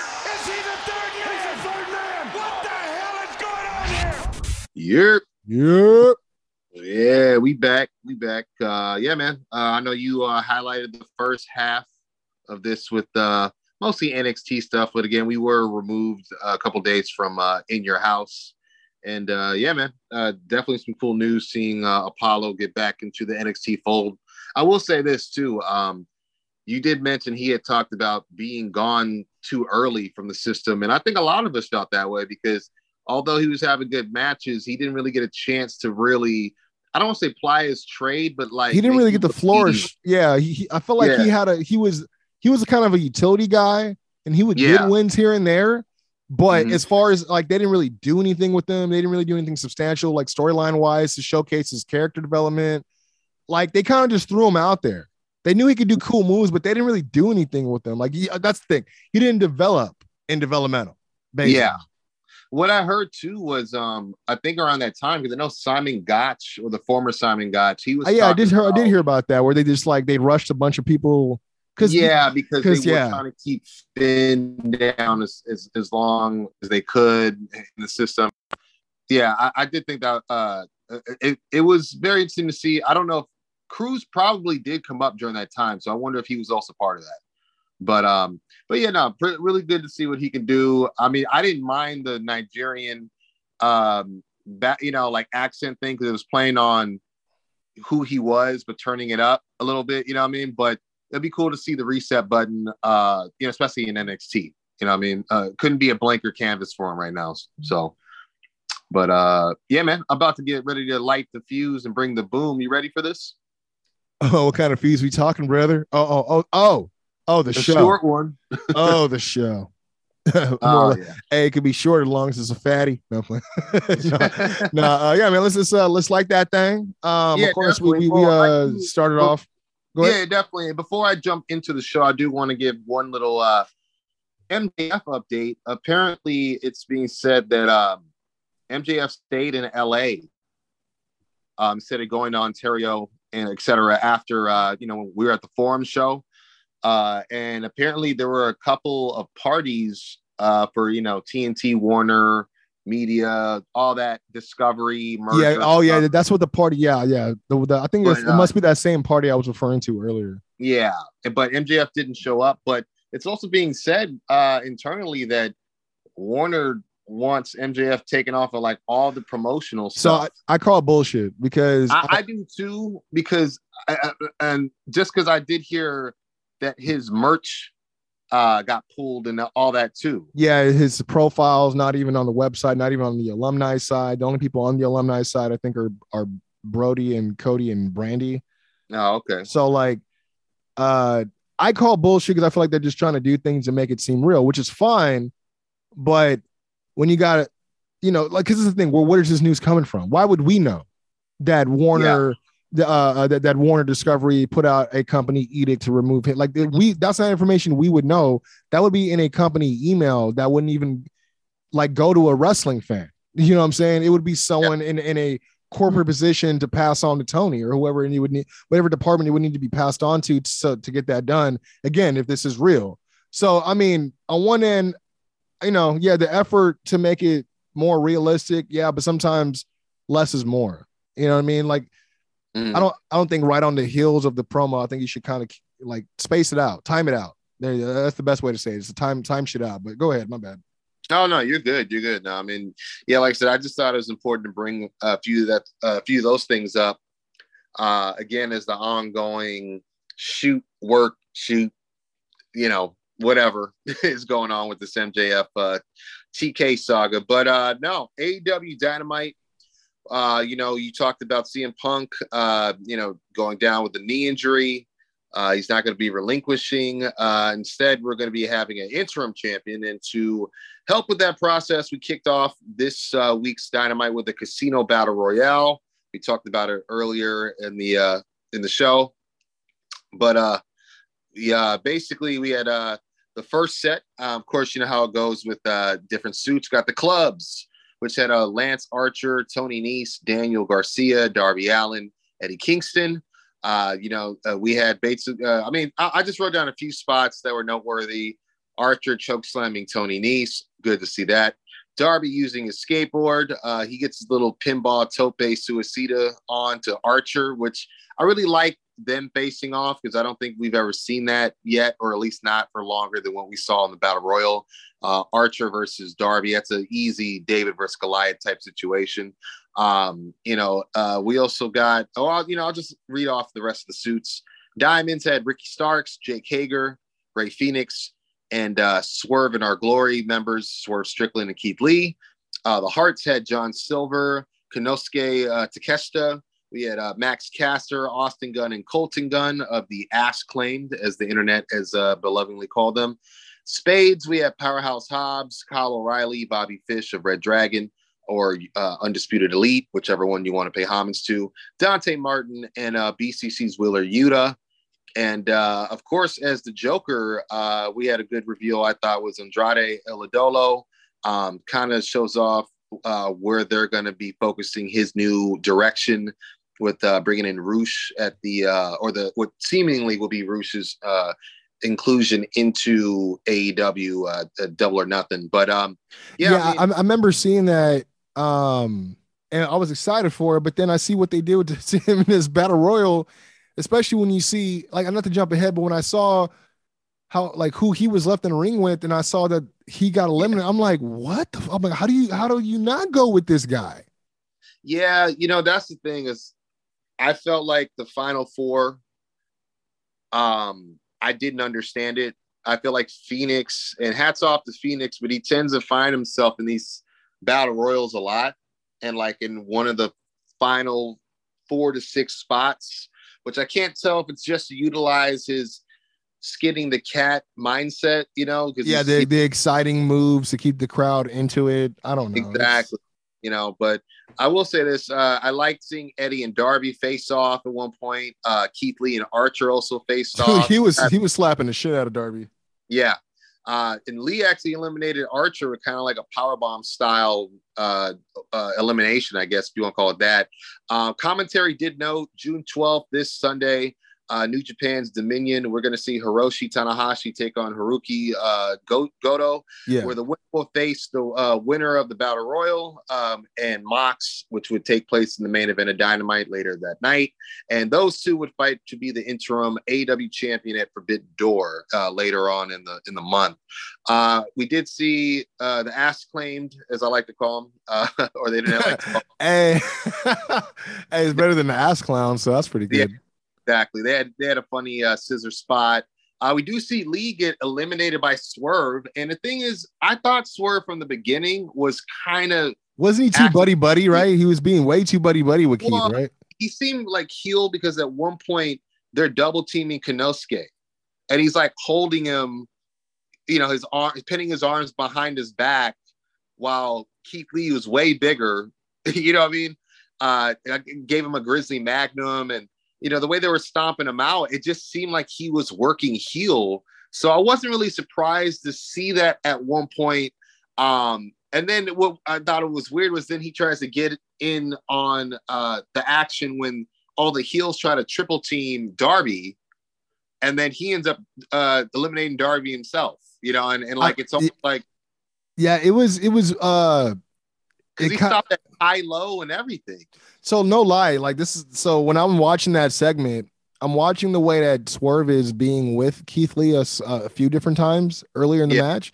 And I was like, man, I feel like he's overcompensating. Like he's trying to really sell that they're cool. Like they're in this together. And I was like, if it was me, I feel like we're going to get a heel turn from him soon. Right. I'm not thinking tonight. I'm thinking like maybe a couple weeks. And then when I seen that, and then literally 2 minutes after I say that, he eliminates him and has that whole look on his face. I was like, yo, that was so good, because he has that smile with the grill in, and then you got JR of all people. Well, his namesake is Swerve. I was like, man, that was great. It reminded me, what was that dude's name that he was just beating the tar off of? Was it Leon? Oh, Leon Ruff, yeah. Ruff, yeah, that kind of smile was exactly. Yep. You know what I mean? So, but see, at first I was thinking maybe it's not a heel turn. He's just like on some, hey man, it's all man for themselves. But then he, like you said, he went into the same thing with Darby. I was like, yo, he's really trying to get on his shit right now. I'm like, I'm not mad at him at all. So my bad. Go ahead. Oh no, you're good. And then one thing to note is that Kingston did eliminate Garcia, but then Hager eliminated Kingston. Yeah, I saw that. Yeah. That kind of comes back in a promo later on, which I'll get to in a little bit. But the final four are Wheeler Yuta, Andrade El Idolo, Kyle O'Reilly, Rey Fenix. We see Kyle and Yuta face off. Andrade actually low blows Phoenix midair and then eliminates him. Yuta back body drops Andrade to the floor. And so it's the final two are Yuta and Kyle. That's when I was like, this is so weird. And I thought in my head, Kyle versus Mox sounds interesting on paper, but not for an interim title shot. And then Yuta versus Mox revisited since his membership has been, invoked, makes sense, but it's also kind of a see-through finish. You know what I mean? I don't see Wheeler, who's already a champion, facing anybody from New Japan at Forbidden Door to become the interim champion. I just don't. Not at this stage in his career. I was actually surprised that Danielson wasn't in. Oh, did you hear that, by the way? I don't know if you heard that. Oh, yeah. The commentary where during the main event. Oh, was it during the main event? Where Jim Ross? I think I kept thinking it was during the Battle Royal, but yeah, he had said that Kyle O'Reilly reminded him of a Daniel Bryan. Well, I'm sorry, Bryan Danielson. Pardon me. I'm sorry, I messed that up. And then Wade, or not Wade, freaking. Yeah. He's like, well, I made the name up, so you can say whatever you want. Yeah. I was like, yeah, that was so clean. He loves to break that fourth wall, man, which I'm not mad at. But yeah, we did see these two in the final two. They face off on the apron above the floor. Kyle actually traps Yuta with a dragon screw in the rope and then boots him to the floor for the win. And so just to reiterate, he'll go on to face Jon Moxley in the main event. The winner of that. I didn't like it was the same night. I didn't like that at all. Yeah, I got a little confused. There was a lot of double stacking and I don't want to call it. I'll call it fansplaining instead of mansplaining. That's absolutely. But so the winner of those two will go on to face the winner of Hiroshi, Tanahashi, and Goto this Sunday, and then those two will clash at Forbidden Door. This takes us to a backstage promo from Jon Moxley. He says he's been big game hunting in New Japan and trailblazing in AEW for the last 3 years. Calls his match with Kyle a Wednesday night war come to life, but says, hey, you're facing the wrong guy at the wrong time because that title opportunity belongs to me. Says the Forbidden Door itself belongs to him and as well. Before he claims that both New Japan, AEW, and the very sport of pro wrestling will all become his come June 26th at Forbidden Door. Not bad. Kind of straight to the point. And then we get kind of a mixed bag, a injury update, which you already kind of highlighted. CM Punk surgery went well. Again, there's no timetable, but that's when we find out again, he's not relinquishing the title. They're going to have a unification match down the line. Doctors are very happy with the outcome, but we also get the inclusion of a new title belt and the way it was presented. Man. Yeah, I will say, because you've been hearing about trios this, trios that. A lot of people thought the trios belts were going to drop soon. I know on a recent podcast interview, TK says he has them physically. I mean, especially when you see CMFTR 2 days before, you're like, oh, this must be what they're hinting at. Like, nope. And I saw somebody actually highlight when the belts drop, like what a hell of a division it's going to be, because they do have a lot. I saw that tweet. Yeah. And that was just only off the top, like maybe 4 or 5 teams off the rip. I think it was like almost 6 that I saw, but still, like that's to me, it does make it exciting for sure. But this new title belt, it was presented as AEW proudly presents the All Atlantic Championship, a new title that represents the AEW fans watching around the world in over 130 countries. This spectacular international stage promises to bring the best of the best for decades to come. And interesting names in this tournament, man. Buddy Matthews representing Australia. He went against PAC, which we'll get into in a second, who's representing, obviously, Great Britain. We got Canada's Ethan Page taking on, I want to say, Bulgaria's Mira. He's going against Mira. Gotcha. And then we got Malachi Black of Denmark taking on Mexico's Penta Oscuro. And then, of course, we got two unnamed New Japan talents that are also in the bracket. So that will be interesting to see what they bring to the table. But I think it's all going to culminate to a four-way for the title at the for the All Atlantic title, as you say, at Forbidden Door, June 26th. So that'll be interesting in terms of a fun card. Yeah, it was just weird the way he detailed it or explained it, where it's like, in honor of all our viewers across the world. I'm like, well, wouldn't that make it a TV championship? Yeah, exactly. To me, I think they were trying to stay away from just basically calling it their intercontinental title, but that's basically what it is, and they have a lot of people from different regions, which I really like the, with the flag, I'm not mad at the emphasis on that, but it's not worth to come up with this tournament. Yeah, especially after just having two tournaments and a battle royal that y'all just went. You know what I mean? Like, it's like, sheesh. Y'all just giving away time. Yeah. But we do get a All Atlantic title tournament match. Buddy Matthews taking on PAC. We get a stoic stalemate of speed and strength, I called it, to kick off the match. I've been waiting for these guys to mix it up. They have a very similar build, and I would say moveset. I just don't know if I would have had their first meeting been in a tournament, or at least not in the opening segment. It would have been great to see them both be in the four-way maybe. But we see Matthews hit his version of the Chicago skyline to PAC. Then he begins to dominate. We see PAC hit a desperation rope-hung style satellite DDT, which was very incredible to watch.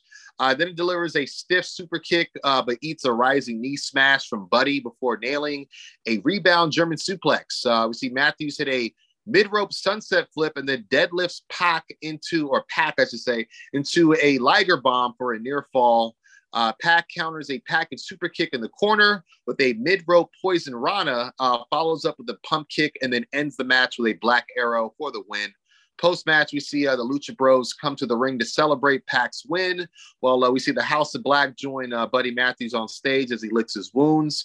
Important to note, that the House of Black will also they have more business with Lucha Bros and at this tournament, because, like I said, Penta will be facing Black in a match as well in this tournament. So looks like they're not that done with each other right away. I would have had them stay away from each other.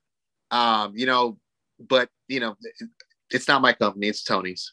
So I don't know what to say, because it's like I said, I love their 6-man at Double or Nothing, but it just seems like it took so long to get there, and now we're getting more matches with them that we probably should have got before. Like, I can imagine if they had a lot of singles matches before the trios matches, you know what I'm saying? Like, just with all the players involved. To me, I just wish they would just let it go.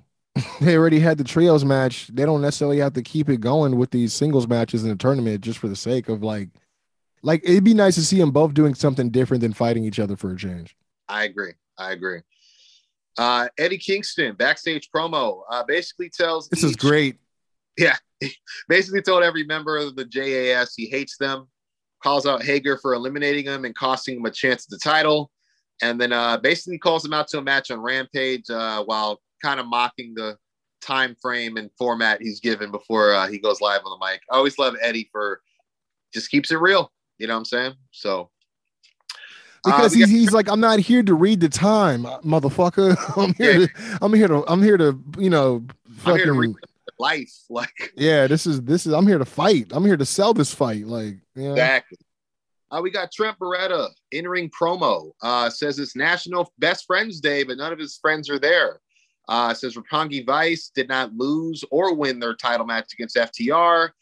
He invites them out to basically be fighting champions and make things right, he says. FTR enter. They do agree with Trent and said if it was up to them, they would defend their titles there tonight, but point out that Rocky, his partner, is actually currently in Japan, and said that Trent's real issue actually should be with, as he calls them, Ospreay's bitch boys and not them, calling Great O'Khan and Jeff Cobb of United Empire, of course, are the ones that basically ruined that match that night. Music cues up, and we see a New Japan graphic being shown on the Tron as Will Ospreay himself enters on the stage to some fanfare before joining the United Empire members, Aaron Nere and Kyle Fletcher and Mark Davis, aka the Aussie Open, right? Yeah. They attack FTR and Trent from behind. FTR gets stomped out to the floor before Aussie Open hit Coriolis to Trent, and then Ospreay actually hits him with the hidden blade from behind. Then they just pose in the ring. This actually would end up leading to a 6-man tag that's going to happen, I believe, on Rampage. So we'll see Trent teaming up with FTR against United Empire and Will Ospreay, and I believe Aussie Open. So that'll be interesting. I'm going to go ahead. I was just say, cool to see Ospreay. Just weird that it's in a tag team title storyline. That's what makes it seem very weird, especially with all the back and forth with, Moxley. He's had matches with Moxley, back and forth on Twitter with Kenny Omega. It's kind of just a curious place to bring him in if you're going to bring him in, especially he's kind of talked about AEW a little bit here and there. I mean, yeah, it seems like maybe they possibly had something else, and then with like to me, I'm like, I don't know why it wouldn't have been Punk versus him, you know what I mean, with FTR versus his boys. But yeah, I don't know. I mean, it was weird because it was great to see him. I didn't expect him, but I feel like it did not have the effect that they thought, because I have not seen people talking about that shit. Well, I'll tell you this. You're not going to get a Will Ospreay pop in Kansas City. Oh, fuck no. You know what I'm saying? And nothing against, I'm trying to think of this, was it Kansas City?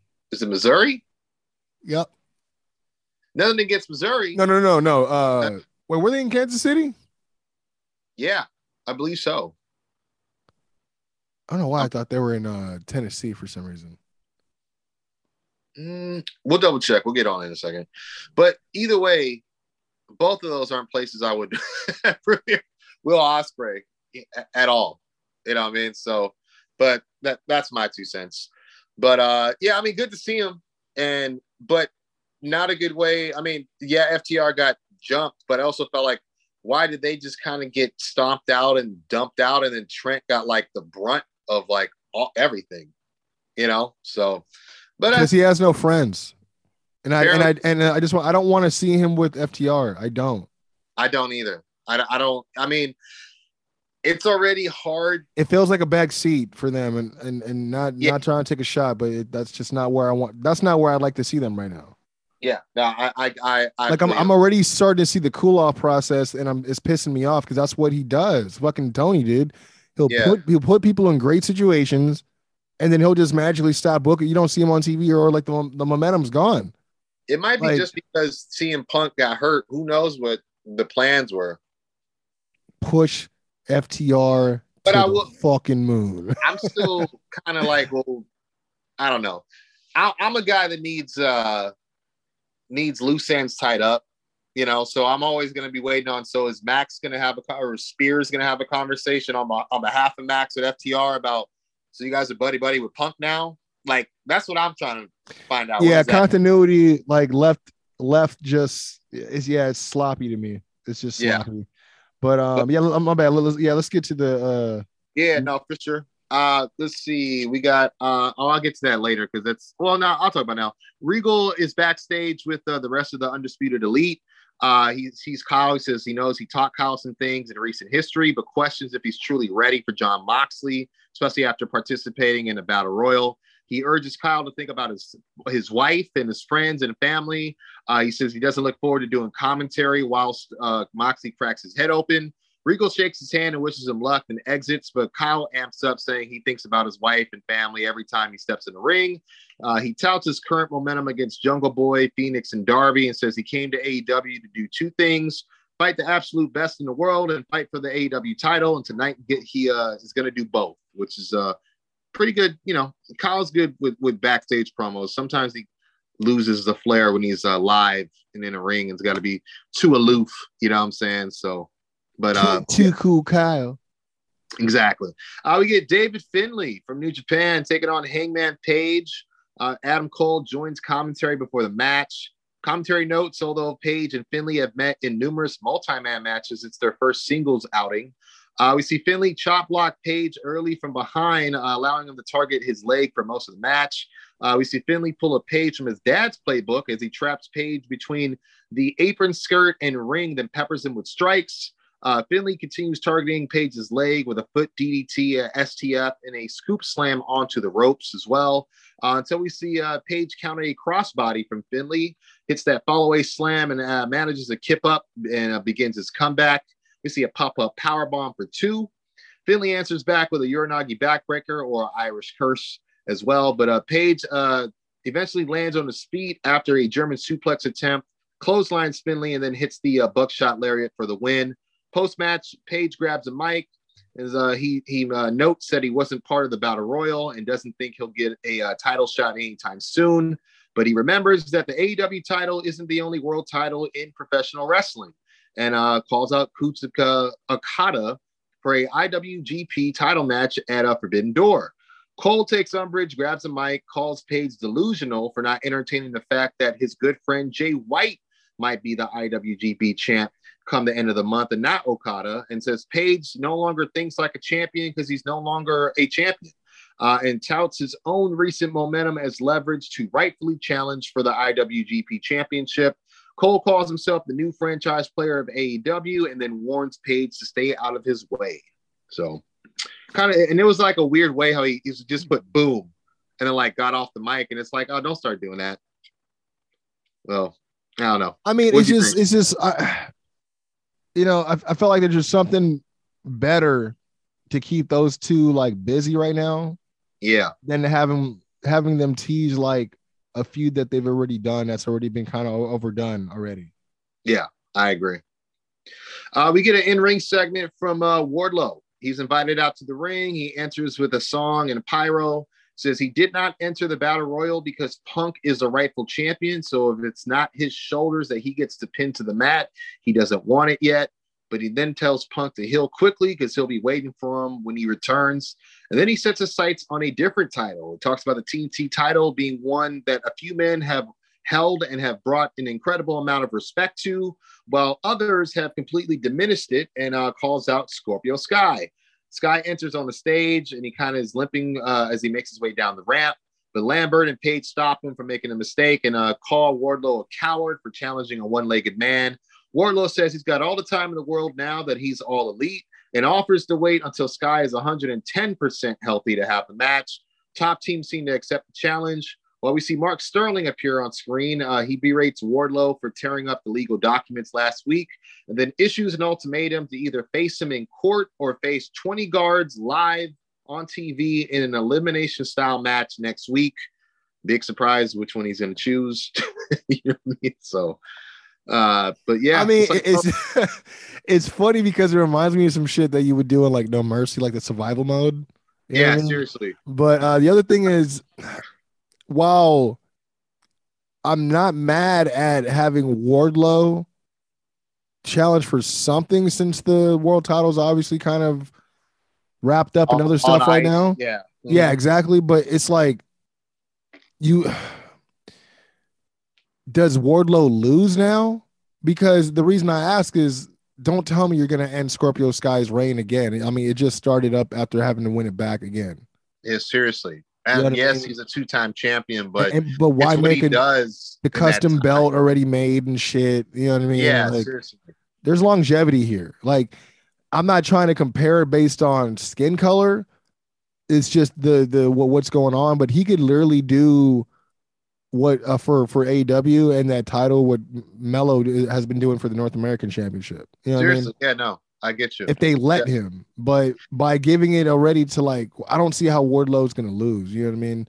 I mean, if anything, Wardlow should have been in that All Atlantic tournament because there ain't no American competitors in that bitch. So exactly, yeah. And then he could have had Konosuke to represent one of the New Japan guys or whatever the fuck. Yeah, but he's from DDT. Oh, he's from DDT. Okay, never mind. Yeah. I'm sorry.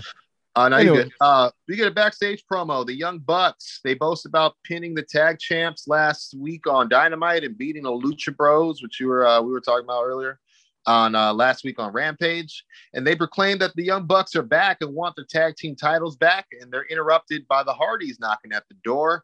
They remind them, despite being on a roll lately, they still got beaten at Double or Nothing. So they should be next in line for a shot.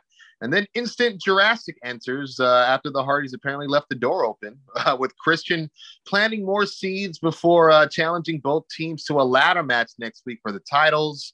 It says it's the match that put us on the map and the one that made you guys fans, which I thought was a really nice touch. But you can see Jungle Boy and Luchasaurus don't really seem to appreciate the stipulation on their behalf if Cage does challenge everyone, but the Bucks eventually kick everyone out of their locker room after accepting the match. It was weird because if you notice, Matt, like after a while, he just kept like he couldn't hold his face again. I don't know what he was laughing at off screen. Yeah, but he just kept, I don't know what the fuck was going on. I was like, dude. Yeah, no idea. But yeah, it was definitely a little weird. It was interesting. Yeah, it was an interesting choice of where to film and all that shit. I'll say this.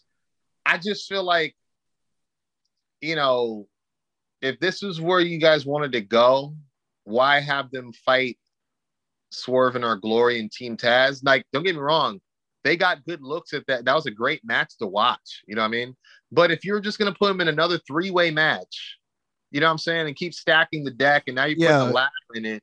Let's be real. It should have been just a run back of the Hardys and the Bucks for a number one contender spot. Yep.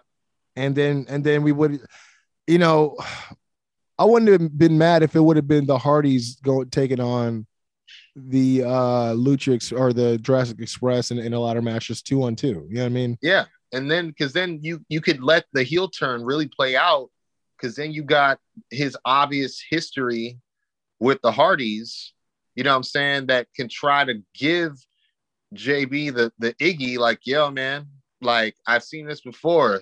Trust me, he's turned on a man he considered his own brother. Like, I was there, you know what I'm saying? And then Jungle Boy hits the big edge spear off the ladder. Hey, something's got to get, because I know they've been toying with that whole I'm doing the kill switch sometimes too, you know what I'm saying? Yeah. So we'll see what's up, because it is a ladder match, meaning Christian will be able to get involved if needed. You know, very, very true. Cutler too, so we'll see. But this takes us to and Vanguard won. And Vanguard won, yeah. If he so hopes to be powered up that day, yeah. You never know.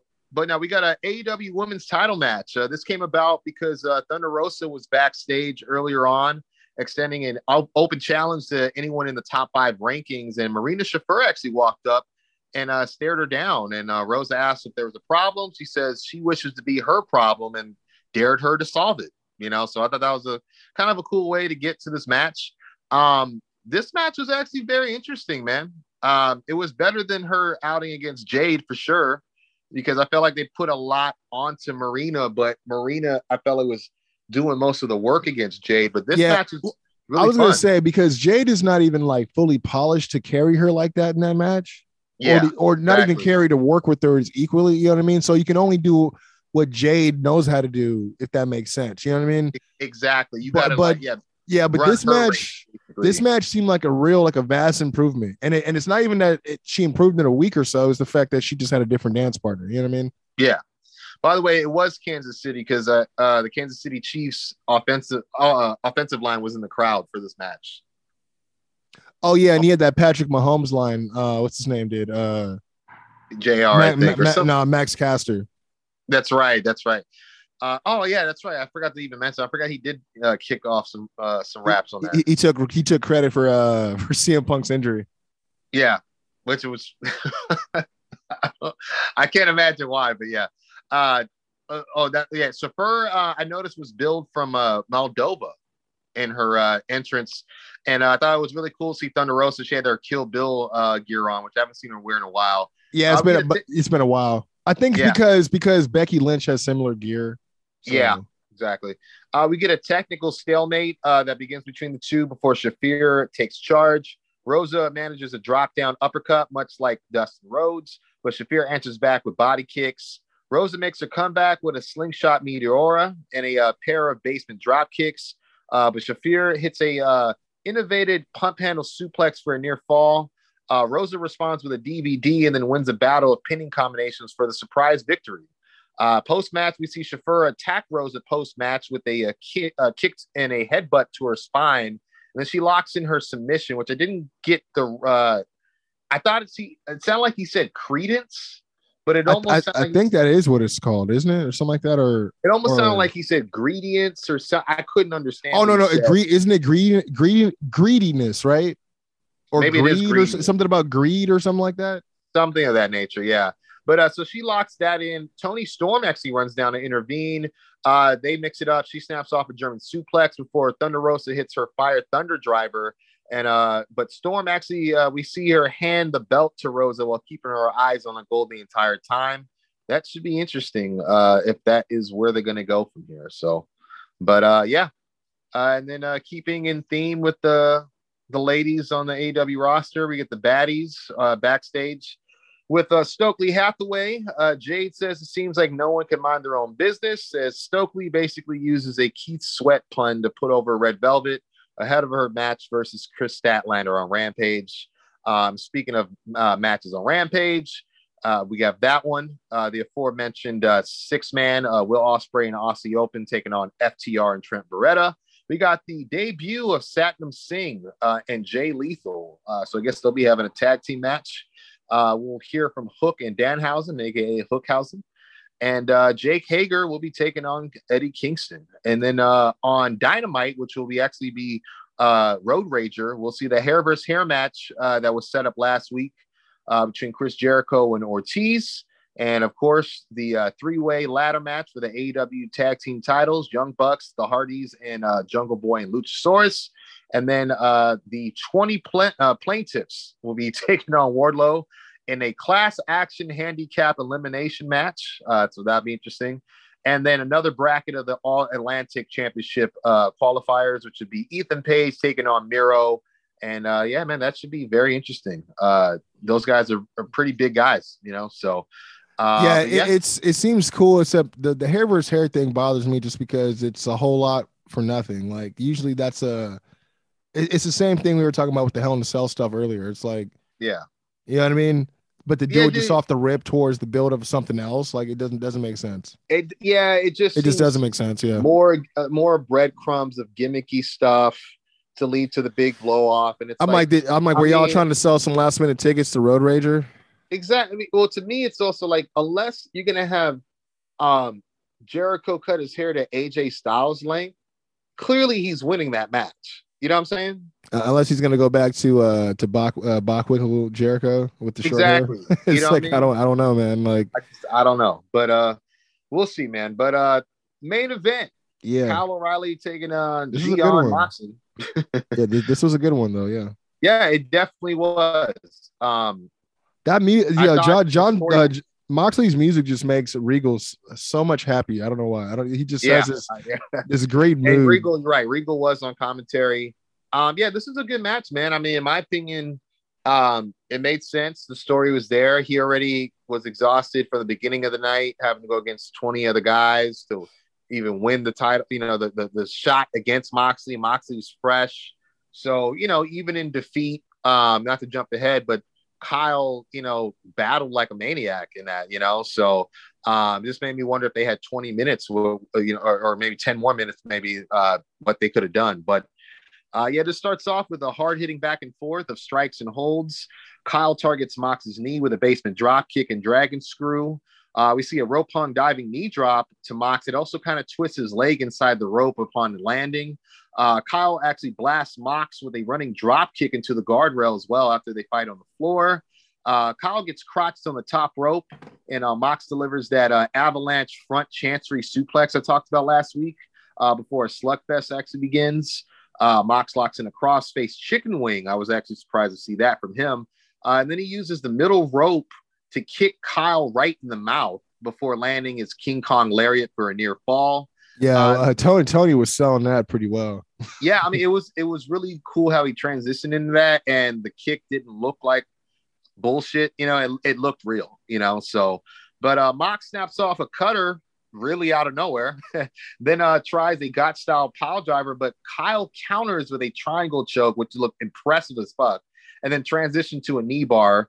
Mox escaped and hits a pile driver, only for Kyle to respond with a KTFO, and then you can call it a Saito suplex. I'm gonna call it a Regalplex. Mox responds in kind with one of his own. Then they hit another stalemate before Mox manages to wear Kyle down with a bully choke, follows with a knee trembler, and then hits the paradigm shift for the win to move on to face the winner of Hiroshi Tanahashi and Goto this Sunday. To figure out who's going to be the interim AEW champion at Forbidden Door. If you ask me, it's obviously going to be Tanahashi. Moxley's been asking for Tanahashi. He's been denied Tanahashi. That's true. Oh, yeah, since last year. You're right. Yeah. And the only reason he's getting him now is because they were giving him to Punk when he was healthy, and now he's not healthy. And now it just, once they put all those players out there, I was like, well, I feel like Tanahashi's going to win, and then it was like, oh, wait, Mox. Oh, yeah, it's going to be Mox and Tanahashi for the AEW championship. Yeah, I forgot that we were talking. I think that was around All Out. We were talking that he wanted him since back then or something like that. Yeah, dude, he's been asking. I mean, he's been name dropping it a few times. Even before he left for rehab. With alcohol and everything, he had talked about it. You're right. You're right. 100%. Dang. So full circle. Yeah, you're right, man. But yeah, they had a like I said, nice little show. I mean, I have gripes of stuff here and there, but I mean, I'll put it this way, like. New title, I'm not mad at it because it gives, now people got another reason to fight, but because the TNT title always seems to be held hostage on Rampage, but it's also like, it's just so out of left field because no one's heard about an all Atlantic or a title of that concept. I just didn't, I don't feel like they even needed it. Yeah. It was really. I mean, when you think about it, addition, if it wasn't going to be the trios championship, yeah, because when you think about the amount of people per division, and if you're really trying, I mean, the way that they set it up was like there's a new division to fight for now, and I'm like, or you can take the most of these booked, oversigned guys, this inflated roster. Make them get into groups of 3 and all just throw them into that division. So now you give them something to do. Like, you can involve more people as opposed to another just singles title. You know what I mean? Like, I don't know. I get technically 3 times as many people, right? So exactly. I was just going to say it helps more. There's a lot more people that can be helped in that route and used, effectively, 100%. Especially because when you think about all those dark matches, sometimes they just put 3 fucking randos together against another trios anyway. So it's like, yeah, because look, I'm looking at this list right here of trios. Let's see, there's 9 teams. Jeez, right? On, man. Death Triangle, the Gun Club, CMFTR, which kind of null and void right now. House of Black. If Kenny comes back, you got the Bucks and Kenny. You got Black Combat Club. If they did Yuta, Danielson, and Moxley, yeah. LAX with Kingston, Jungle Boy or Instant Jurassic, Kyle, Red Dragon, and Cole. Like, that's 9 right there, and that's not even the Super Click, even the Bucks and Cole. Like, you know what I mean? Exactly. Like, and that's not counting the Dark Order, who have like 2 teams that could go for it. Yeah, and other guys like that. Wingman, fucking the Factory, fucking exactly. All the guys that were set up to get. If they get another guy, Team Taz. Well, he's doing the Hookhausen thing, so they couldn't do that. But still, you know what I mean? Yeah, no, definitely. I think that would be really fun to see that too. So, but yeah. So I thought that was weird. Will Ospreay's debut was a little weird. Is it newsworthy? Yes, but like you said, no one's really talking about it, and I think it's because you don't debut a Will Ospreay, let alone the rest of his faction that weren't there last time. That's what I thought. They could have waited for that to happen. Absolutely, they could have.